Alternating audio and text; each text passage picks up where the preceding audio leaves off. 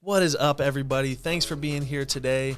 We are going to talk about what foster care is. We're going to talk about why we got into foster parenting. And we're also going to give you guys some stats and some truths about foster care that Dan and I have experienced throughout our process. We're so excited to talk to you today, and we can't wait to get into this topic.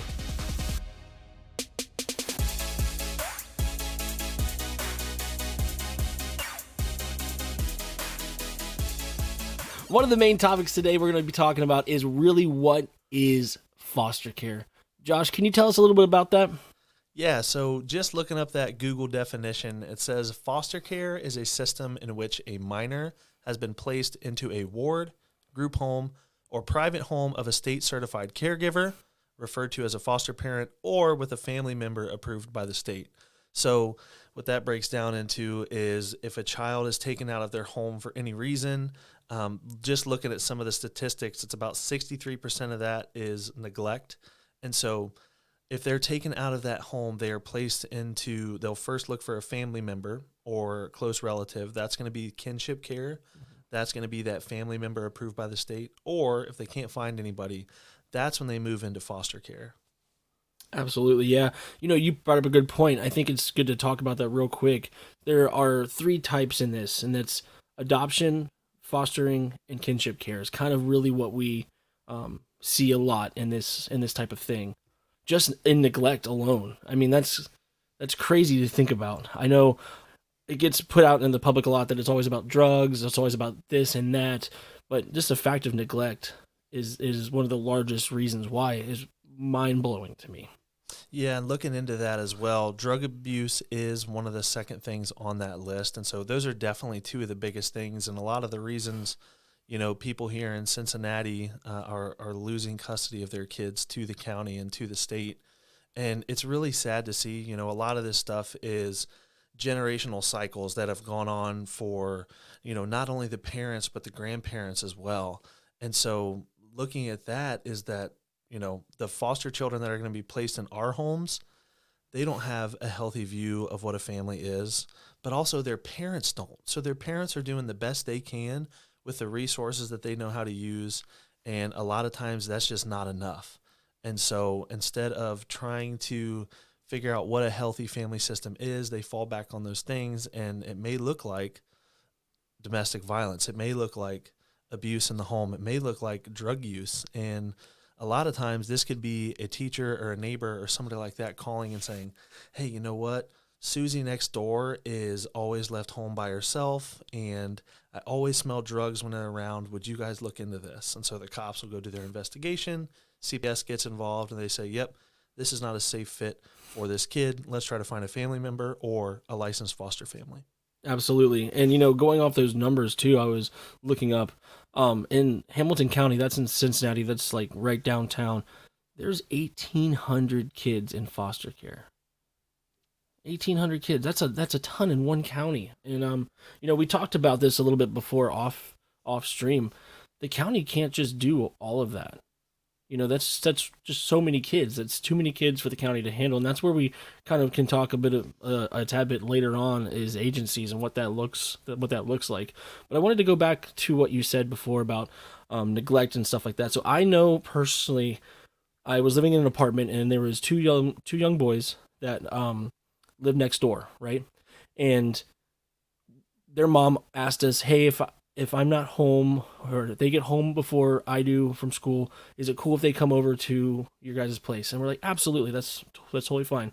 We had a roommate at the time that we told her the situation and stuff. And one day she went out there and saw the boys were hiding in a tree, or were up in a tree. And she's like, "Why are you guys up in the tree?" It's like, "Well, you guys weren't home and my mom's not home yet," and stuff like that. So she called CPS on them. And it was really sad because, she got put in, I don't even know what happened there, but I know that there was some checks on her regularly, and it really damaged our relationship. But we always keep going back to what's most important is the safety of the kids. The kids are most important in those situations. So when we see the word neglect, that's little things like that don't seem crazy big to some people, but like, what would happen if someone would just take those kids away and their parents never knew? Exactly. And so things like that, the story that you just told, Dan, and there's so many other scenarios that they talk about. And I want to talk a little now about the licensing process and how to get licensed as a foster parent. The first thing I want to say is that each state has their own unique rules and laws on what you have to do. For Dan and I here in Ohio, there's 36 hours of training that have to happen, and the breakdown of that is 12 classes that are 3 hours long. And if you're like me and you got lucky, you were able to get licensed in a time where you could do those online. Dan, you probably did not have that ability when you were getting licensed. And so actually, the first time that Emily and I went through the licensing process was in 2018, 2017. And so that was all in person. And then we had Jackson, and then we waited a little bit, and then we were like, well, now let's do it. And they were like, hey, you can do it online. So that was really awesome. I did get to do our recertification online. And so that was pretty great. And they gave us some options for, we can choose a little bit of our own, which was nice. I could choose something that I wasn't used to hearing, not just going through the same motions, Right. Yeah. And that's super helpful. And so I think they're actually cutting away with a lot of that online stuff through the end of the year. And so if there's hours out there that you guys still have to get those now and get those online, because I believe at the end of this year, they're going to be cutting that off and making people go back into person starting next year. But during this licensing process and the pre-placement training that we have, in these 36 hours, they talk about a whole slew of different topics. They talk about relationship with the foster kid. They talk about relationship with biological families. They talk about how the effects of foster care are going to translate down into your family, into your extended family. They talk about a lot of things that the biological parents go through of these foster children. They talk a lot about the court process. But one of the crazy things that I always thought when we were getting licensed is that I had questions, right? I always am trying to do research and figure out what the heck's going on and how I can best be prepared. Well, a lot of times during that training, and I understand it now, but then I would ask and they would say, yeah, it's just a case-by-case basis. And I would always be frustrated. I'm always like, why is every single answer, it's a case-by-case basis? And then we get our first call for a placement, and we're like, okay, well, that's super unique. We get another call that was super unique, and then we get our actual first placement, and it's like, okay, well, none of these things were the same, so I totally get it now. Dan, I'm sure you experienced some of the same things. Absolutely. I mean, we got our very first call, and we had to decline it, and it was a very scary situation that was happening. And so we either had to make a decision right then and there, and it was for two kids, and we weren't able to take two kids with our situation with our housing. And so our very first call, we were broken. But it was definitely a special case. And so it was tough. But then the next call is our placement we have now. And we've had her for over 2 years. So, and let me, so I'll share a little bit. I don't think this is sharing too much. I think we're allowed to share these. So, because I don't know anything about this kid now, but the first call that Emily and I got, and so we have little ones. And one of the things that we had said was that, look, we are okay with taking really anybody as long as they're not violent to little kids, because we do want to protect Jackson and now Judah. And so we don't want that to be an issue in the house and cause any type of division. We don't want to have to disrupt. And that would be a thing for us and why we would disrupt. But this first call that we got, and just like you, we were heartbroken. I answered the phone. They said, hey, is this Josh? I said, yeah. I said, okay, we have a potential placement. We're wondering if you were willing to take a 12-year-old transgender boy. He's in the hospital right now for his second suicide attempt. He's shown violence towards little kids, and we think it's going to be a short-term placement, but it could turn long-term. And so after hearing that, I was like, I mean, just now talking about it, I'm getting chills, because it's like, that was heartbreaking to me to think about the trauma that kid would have endured at 12 years old, to be transgender, to be on their second suicide attempt, to be violent towards little kids, all of that stuff, and they don't prepare you for that in training. they don't prepare you for that first call. They always talk about it.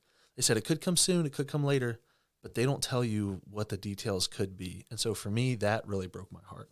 Yeah, I like to share a little bit too about our call that we got, because very similar to you, same thing. Our first call we didn't, second call, I think that's what you guys did, was your second call.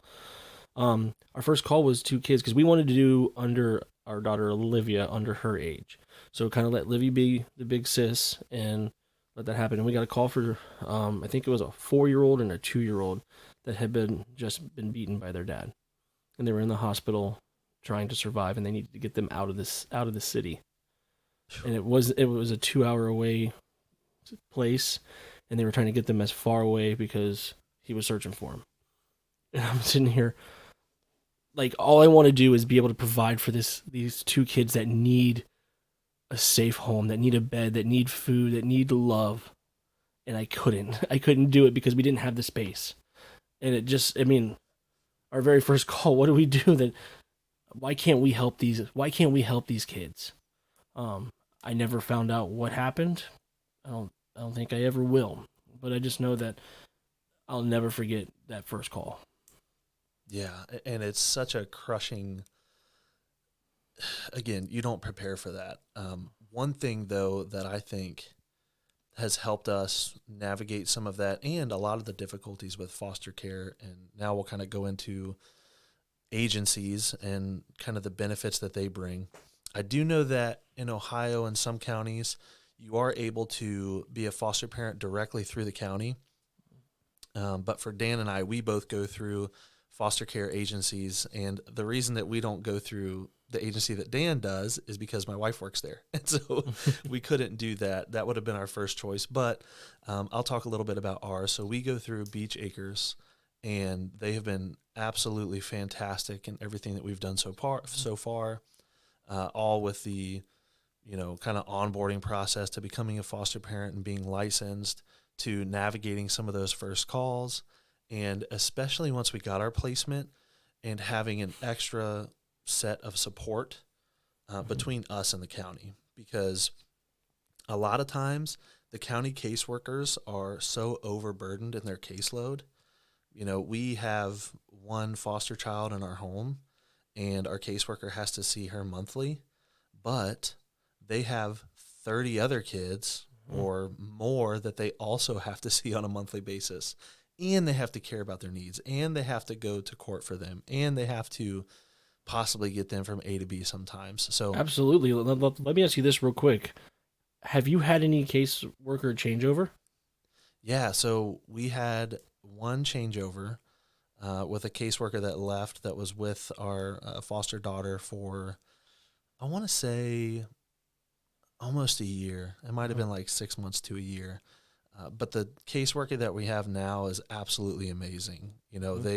It's funny, there's almost this stigma about the caseworkers and how they're non-responsive and they're so backed up and that, they're not available. Ours has been absolutely amazing. We can text her at any time, and she's been super helpful in everything that we've needed to do.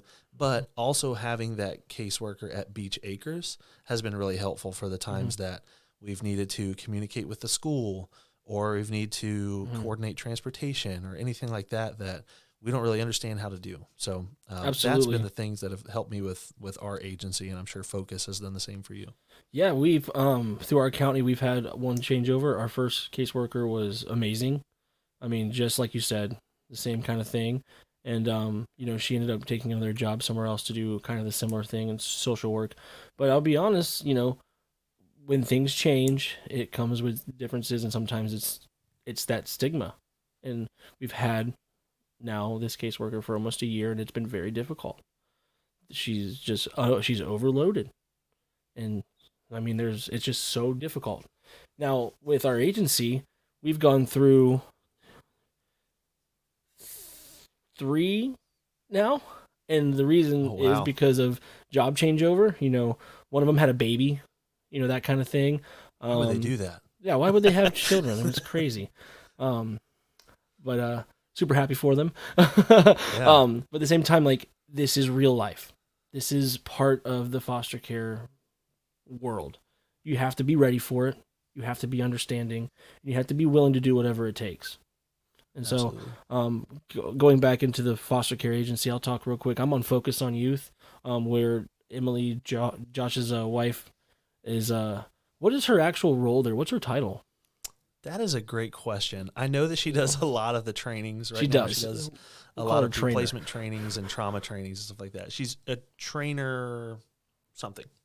I like that. Yeah, a trainer something. Yeah. No, I've actually taken a few of her courses, and she does a fantastic job. I was actually surprised because I was like, "Oh, it's Emily!" Like, yeah, it was great. But at the same time, like, we have a lot of the similar things with you guys at your foster care agency. You know, we did all of our courses in there, and they're great. Like, they are always willing, no matter what, to take care of everything that we need to do with our foster daughter. Like, we need transportation. They help provide that, to visits, to anything, and they're always there on court dates. And that's pretty awesome to have an agency that is there in between you and the county, and they're there to represent and be someone for you and someone for the kid. And that's something that's great to have an agency in, because if you don't have an agency, it's just you and the county, and there's no one there to back you up. So, yeah, and especially with Dan and I being newer, you know, Dan, you've been fostering for 2 years. We've been fostering for almost a year. And so we don't know everything. And, you know, even if this was 10 years from now, I still don't think we know everything. We'd still probably need that backup. But yeah, that's the really cool thing with an agency. And the reason that we decided to go with an agency besides through the county is that Emily had started working at Focus before we even got licensed. And so she saw a lot of the things that county workers might have been unresponsive, or it was really hard to get these things done without an extra layer of support. So that's one of the big reasons that we did it. And so we'll move on here to our next topic. And Dan, you can go ahead and start. And let's talk about a little bit about how and why we got into foster care. Absolutely, yeah. You know, when I met my wife, we've been together for 18 years. Been married for 9, going on 10. So we've been together a long time. So we've had a lot of talks before. We met our freshman and sophomore year in high school, and you can do the math. Excuse me. But she didn't really want to have kids. That was her thing. She was like, I don't want to have any kids. And so we always talked about adopting. Like, that was our thing we wanted to do. We're like, we're gonna adopt when we get older. We're gonna do that. It's gonna be great. And you know, we were ready to do it. And you know, the Lord changed his mind, and not his mind, but changed her mind and her heart to want to have our own biological. And so we had Olivia, and it was great. You know, we're like, this is amazing. She's so happy to be a mom, but she's like, I do not want to do that again. And I'm like, well, I do want more kids. So how are we going to figure this one out? She's like, well, you know, we've always talked about adopting. And so, short story, I'll just make it a little bit shorter, is I had a friend call me out and say, hey, because I told him, I was like, we decided we're going to start working on adoption. And he calls me out and he goes, why are you just going straight for adoption? It's going to be a ridiculous amount of money and time and all this stuff, but you could do so much if you were a foster parent. And I was a little upset. I was a little mad. I was like, why would you say that to me? I had this great idea. And he's like, hey, dude, don't do that. Right. You're like, I didn't come to you for advice. Yeah, jerk. But no, I left defeated. After that meeting, but God really opened up my heart, and I got to explain to my wife why we should be fostering. And we had a couple friends that were in pre-placement classes at Focus, and one of them was doing kinship care at the time. And we said, let's just go check it out. You know, let's just go see what it is. And we can get to this another point. But our very first class for pre-placement for us was sex trafficking and sexual trauma. So that's another a heavy one. That's for another heavy one for our first class. First one, and they're like, we're not going to hold anything back.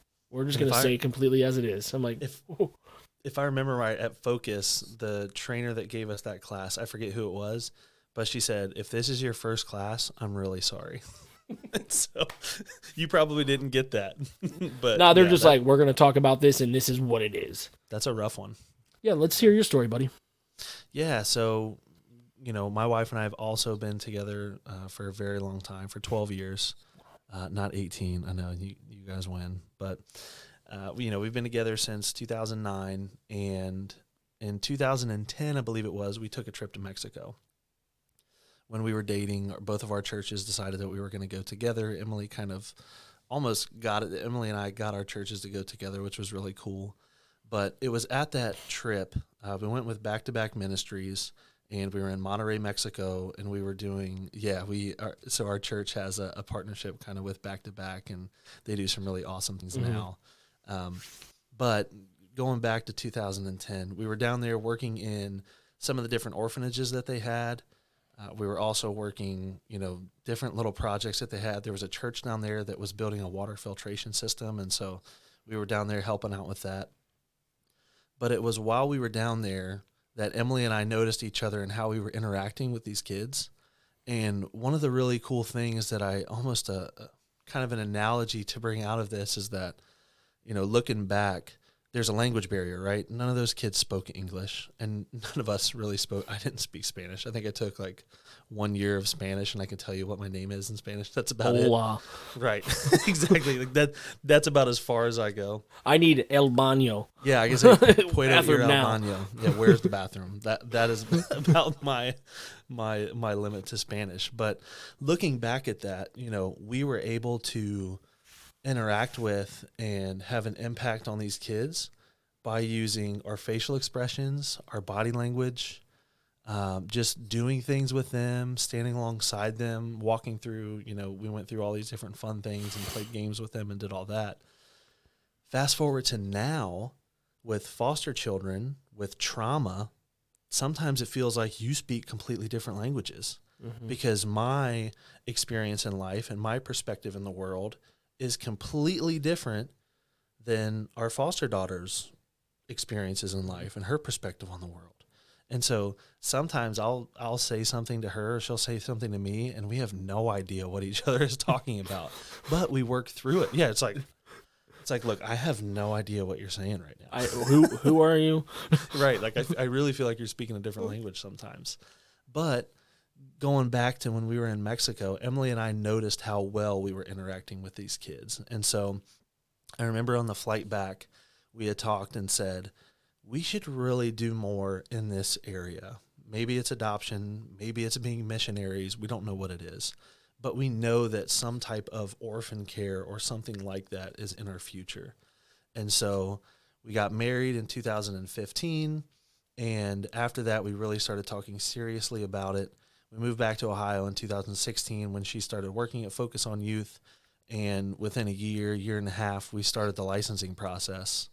And, why we did all of this, again, just going back to seeing a need with children, wanting to help them see a healthier family structure.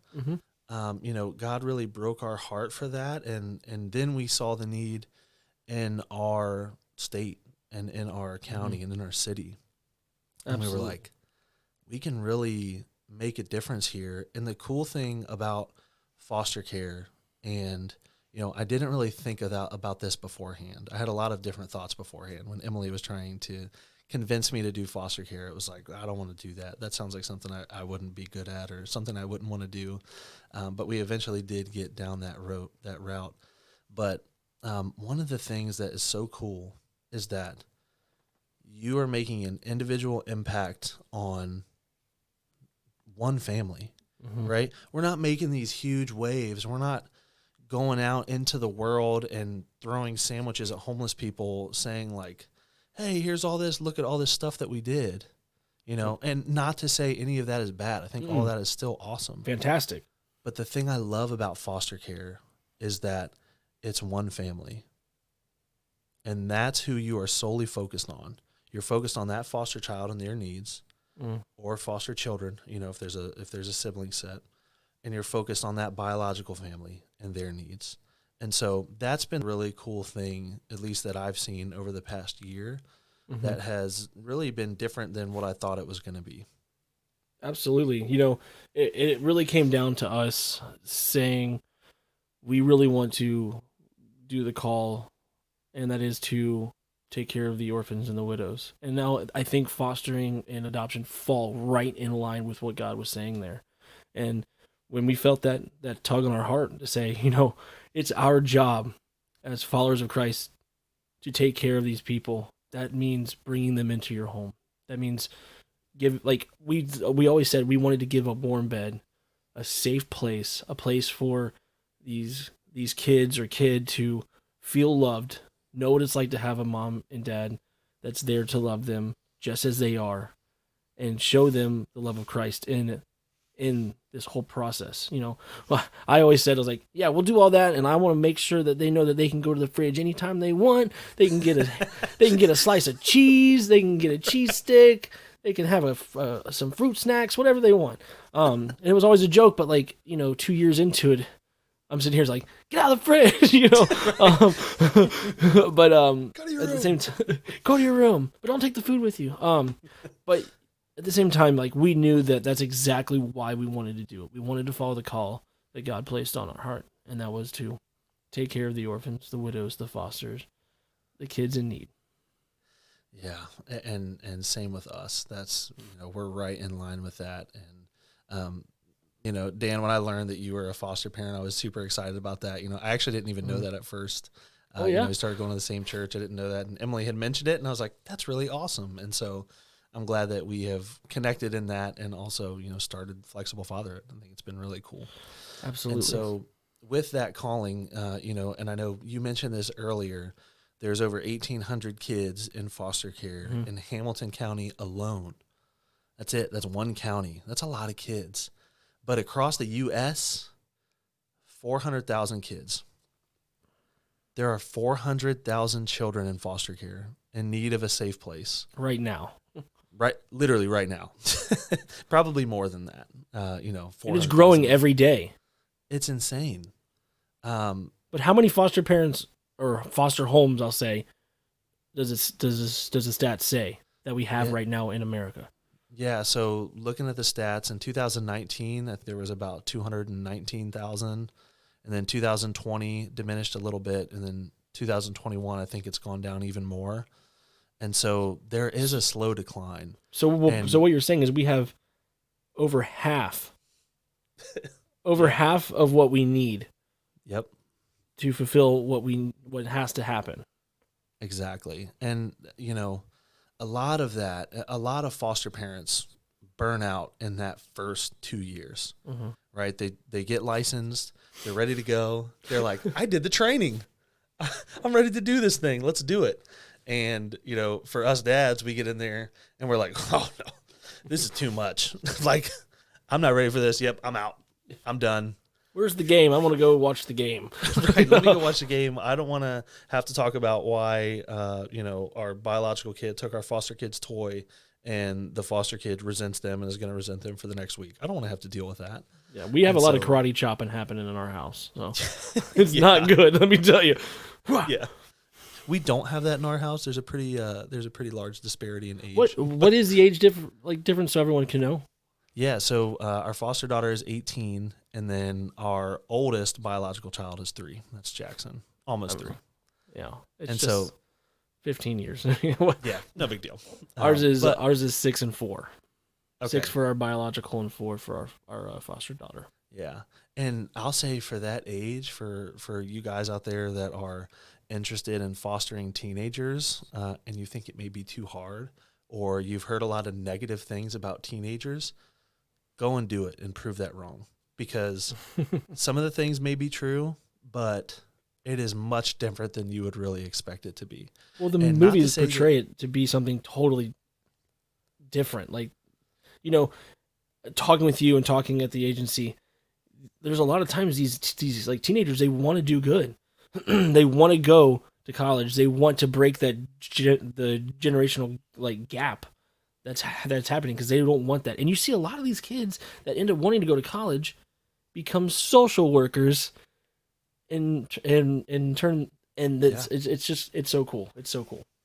Yeah, and the crazy thing is there's this stigma about teenagers that, oh, well, they're the bad kids. They're the runaways. They're the ones that, nobody wants. So they stay at these group homes and we don't have to worry about them, and they're just going to age out.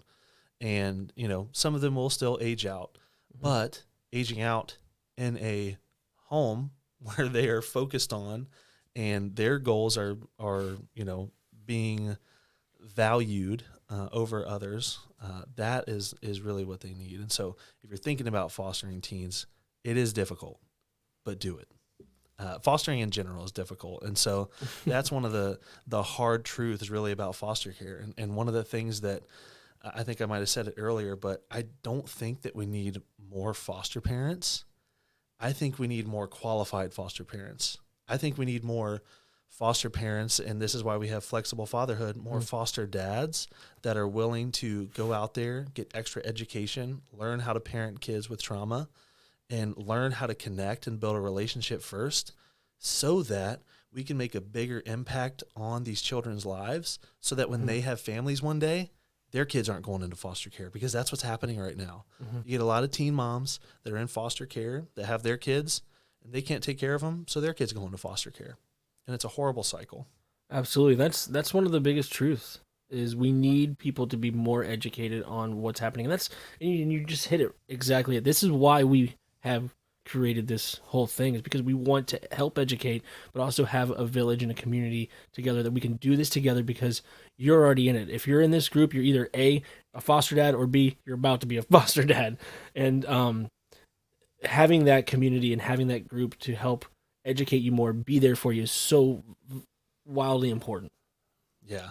And so thank you all for sticking with us today. We talked a little bit about what foster care was and into the licensing process and fostering through an agency.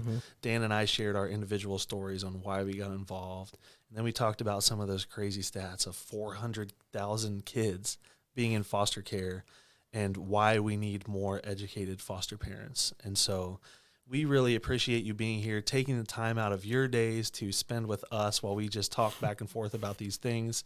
And just remember, it is so important to get connected. If you are a foster dad, I want you to go to Facebook right now. I want you to search Flexible Fatherhood, find our Facebook page, and join our group. Come in there, give us a little intro about yourself. We'd love to get to know you. And the reason is not because we want to make this group massive. It's because we want anyone that joins us to have a sense of community and support behind them. We want you to feel loved and supported. And we know a lot of times that without that community, you can feel isolated. And that's why we have so much burnout in foster care. And we need you. We need you to be a foster parent. We need you to step up and lead your families well in this. And the way you do that is with community and education. And so please check us out there at Facebook. Check us out on our other social media and on our website, and keep tuning into these future podcasts. Absolutely. Thank you guys so much. Like Josh said, we will, if you come in there and you leave your name, leave a little bit of a story, one of us will reach out, or both of us will reach out to you. We are so excited to get to know you guys. We cannot wait to get to meet you. And we're just excited for what the future is of Flexible Fatherhood. Yep. Thanks again, guys, for being here. And this is Flexible Fatherhood signing off.